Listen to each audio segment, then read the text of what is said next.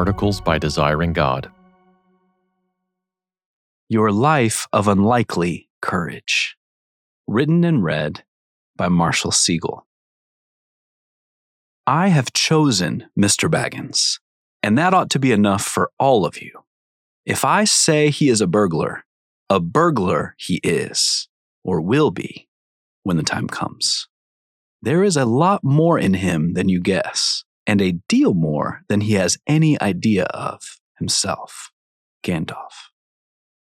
This year I finally returned with Bilbo Baggins to the Lonely Mountain. While many of the paths and perils were familiar, the whole adventure felt noticeably different. When I first read The Hobbit in my 20s, life felt more like the perilous journey. Mountains to climb, places to discover, new friends to meet, dragons to face.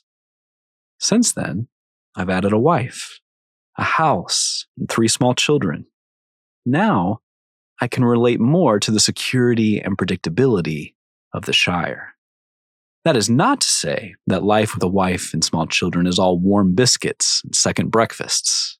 As any young family knows, some days at home feel an awful lot like the dark goblin tunnels beneath the misty mountains. But the gravitational force of family life often draws us, by necessity to some degree, away from risk and towards safer, more familiar rhythms of living. The Shire, notice, isn't portrayed as a problem until its comforts might keep a man from stepping out into the right battles.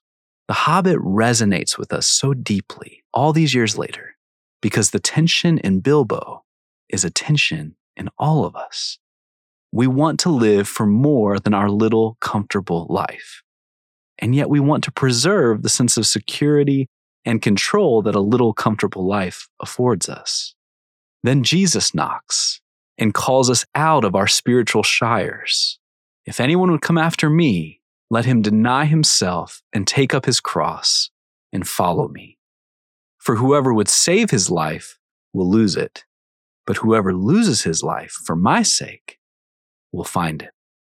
Matthew 16:24 and 25. Because I know you, like me, need unlikely courage to do whatever Jesus has called you to do, I want to briefly draw you back in to Bilbo's great journey. More than a calling. We'll begin where all journeys must, at the beginning. Where does this sudden tookishness emerge in The Hobbit? The Tooks, an unusually brave and adventurous brood of hobbits, were Bilbo's ancestors on his mother's side. And so, throughout the story, Tolkien names Bilbo's newfound courage after this family line. When the renowned wizard first darkens the door of Bilbo's hole in the hill, with his tall, pointed blue hat, gray cloak, silver scarf, and long white beard, he doesn't find the brave hobbit we meet later in the tale. Gandalf announces he's recruiting for an adventure, and Bilbo melts into a trembling puddle on the floor. The wizard bears with the flustered hobbit, and eventually presses his mission. For your old grandfather Took's sake, I will give you what you asked for. I beg your pardon, I haven't asked for anything. Yes, you have, twice now, my pardon. I give it to you. In fact, I will go so far as to send you on this adventure. Very amusing for me, very good for you. This call, turns out, was more than an invitation. It began doing something in Bilbo. The fearful hobbit again refuses, but invites Gandalf back the next day. And Gandalf does return, but not before sending 13 dwarves along first. Awakening tookishness. When all the dwarves and Gandalf had arrived, they did what dwarves love to do. They sang. They sang of mountains and caverns, of hordes and wars, of history and legacy, of dragons and of gold. And as they sang, something happened inside of Bilbo. A sudden spring broke over his long, cozy winter. As they sang, the hobbit felt the love of beautiful things made by hands and by cunning and by magic moving through him. A fierce and a jealous love. The desire of the hearts of dwarves. Then something tookish woke up inside him, and he wished to go and see the great mountains, and hear the pine trees and the waterfalls, and explore the caves, and wear a sword instead of a walking stick. This isn't a simple courage. It's a courage ignited by curiosity and beauty, by evil and need, by love and longing.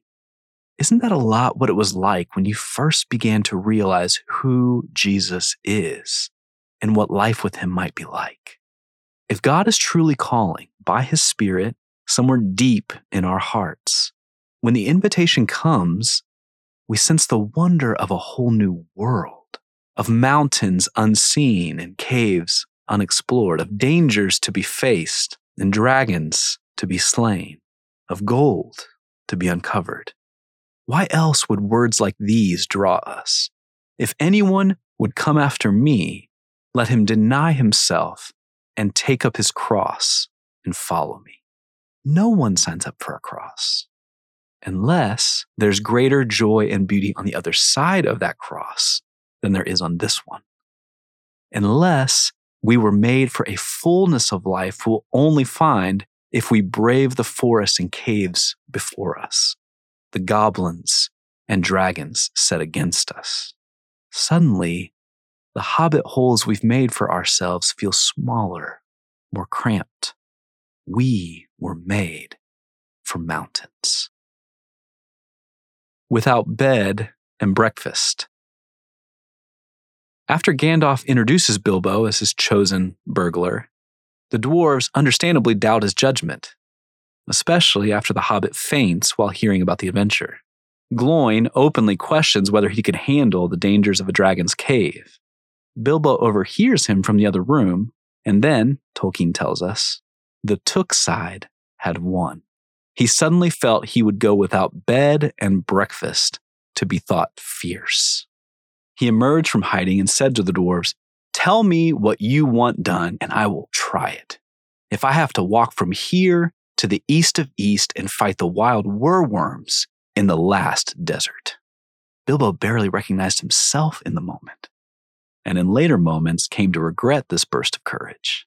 Gandalf's call had changed him. If I say he is a burglar he is, or will be, when the time comes. So it is for those who've been called by God. Those whom he predestined, he also called, and those whom he called, he also justified, and those whom he justified, he also glorified. Romans 8:30. This calling of God carries with it a sufficiency for the calling. When Christ effectively calls you to follow him, there is suddenly a lot more in you than others can see, and a deal more than you have any idea of yourself. A very different hobbit. Through mountains and forests, goblins and wolves, we do find a lot more in our hobbit than anyone could see at first.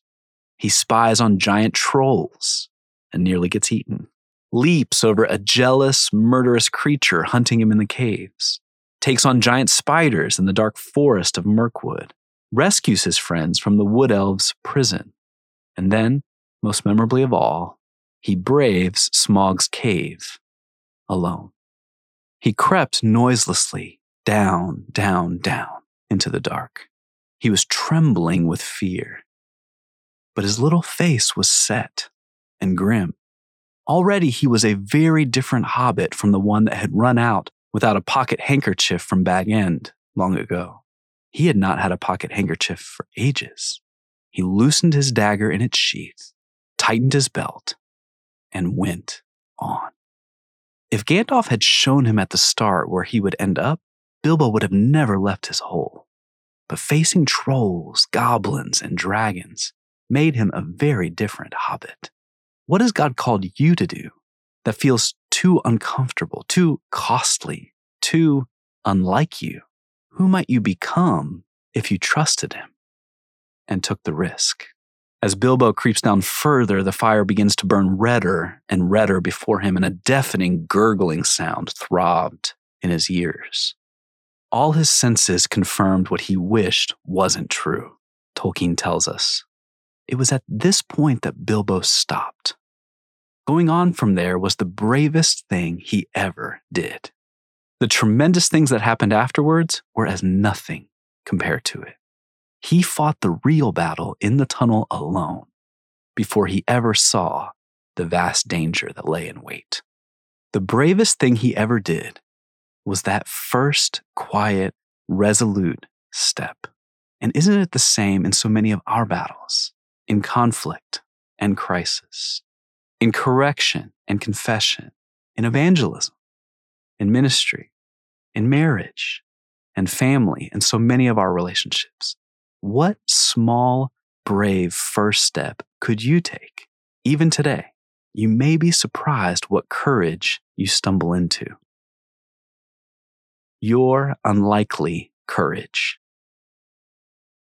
What might Jesus be calling you to do that feels too inconvenient or costly, at least right now?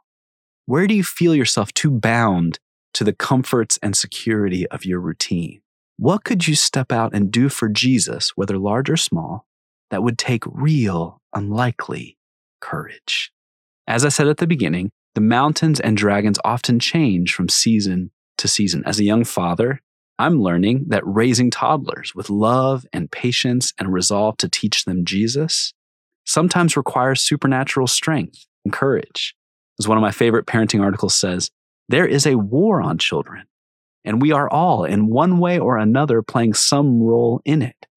Every time we move forward as faithful parents, we are wrestling demons, because there is little the demons hate more than little children. And demons hate whatever good God has called you to do in His name. The difficult marriage that needs repairing and reviving. The workplace that desperately needs the light of Christ. The children who need a Sunday school teacher. The friendship that's cooled and grown distant. The local food shelf looking for volunteers. The grieving widow who's learning loneliness. And in and around all those callings, souls are dying, needing rescue before the flames fall. Our neighbors, co-workers, and friends live in the perils below the lonely mountain, but imagine themselves in the safety of the Shire. Will we tell them? The fiercest and most intimidating dragons, though, loom even larger and closer to home. Every day we wake up, we face temptations to overcome and sins to confess and kill. Will we leave behind our comforts and insecurities and fight, or will we quietly cuddle up with our secret sins? With lust, with bitterness, with envy, with anger, with pride. Often the dragon within us will demand the most courage from us. Every stage of life as a Christian, and every area of the persistently faithful Christian life, requires some unlikely courage.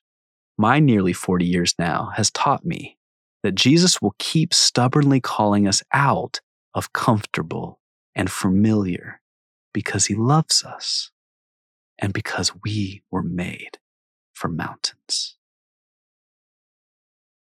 For more resources, visit desiringgod.org.